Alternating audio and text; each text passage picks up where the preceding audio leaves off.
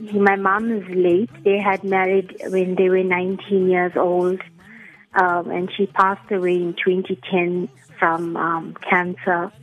They basically grew up together. He was born and raised in Tongaat, and when he met my mom, he moved to live in Durban Central and became a true son of the Casper. Whilst he was living in town, as we would call it in those days, he became more familiar with the music industry and became introduced to different types of a musical group. He had different musical teachers who taught him, different styles of singing. My mom was somebody who spoke a lot of different languages, and so she was able to help him incorporate different languages like Tamil, Gujarati, Hinduism, or Urdu, or whatever the language was. She was able to help him incorporate that into his music or into his new songs. And I think from there is actually one of the inherent mysteries of him, because people always question his name.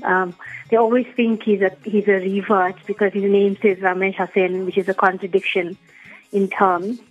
But he actually had named himself Ramesh because part of his personality was one of being a people's person and a sense of non-divisiveness and unification amongst different groups and classes of people from different races and religions. And he felt by adding on the name Ramesh to his birthright name, which was Hassan, he could be a symbol of that sense of togetherness that could be achieved, and that his music was an expression of that ideology. What an inspiring beginning. What was it like to live with such a legend? Growing up with him was an adventure. I think our house was synonymous with the social scene. Every weekend there was always a band playing in our house on a Friday or Saturday night. There was always music.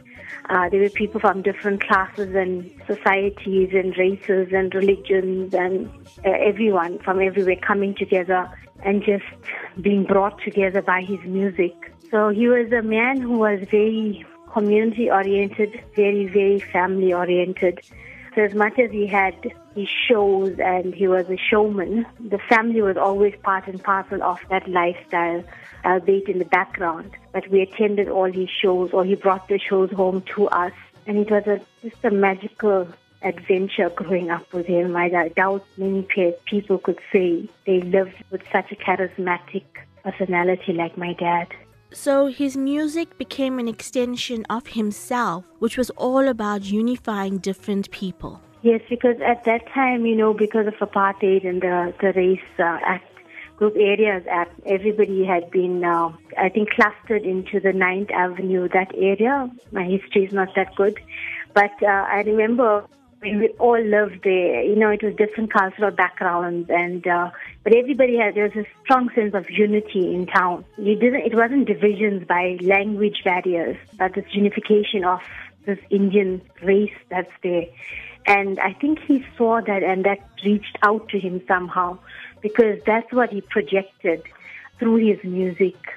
And he didn't treat anybody differently. I am sure in the last few days you have been hearing stories about the legacy that Ramesh Hassan is. At his funeral, every type of person come in of different social standings, speak about how he treated them and impacted on them. We hadn't even realized the impact he had on people.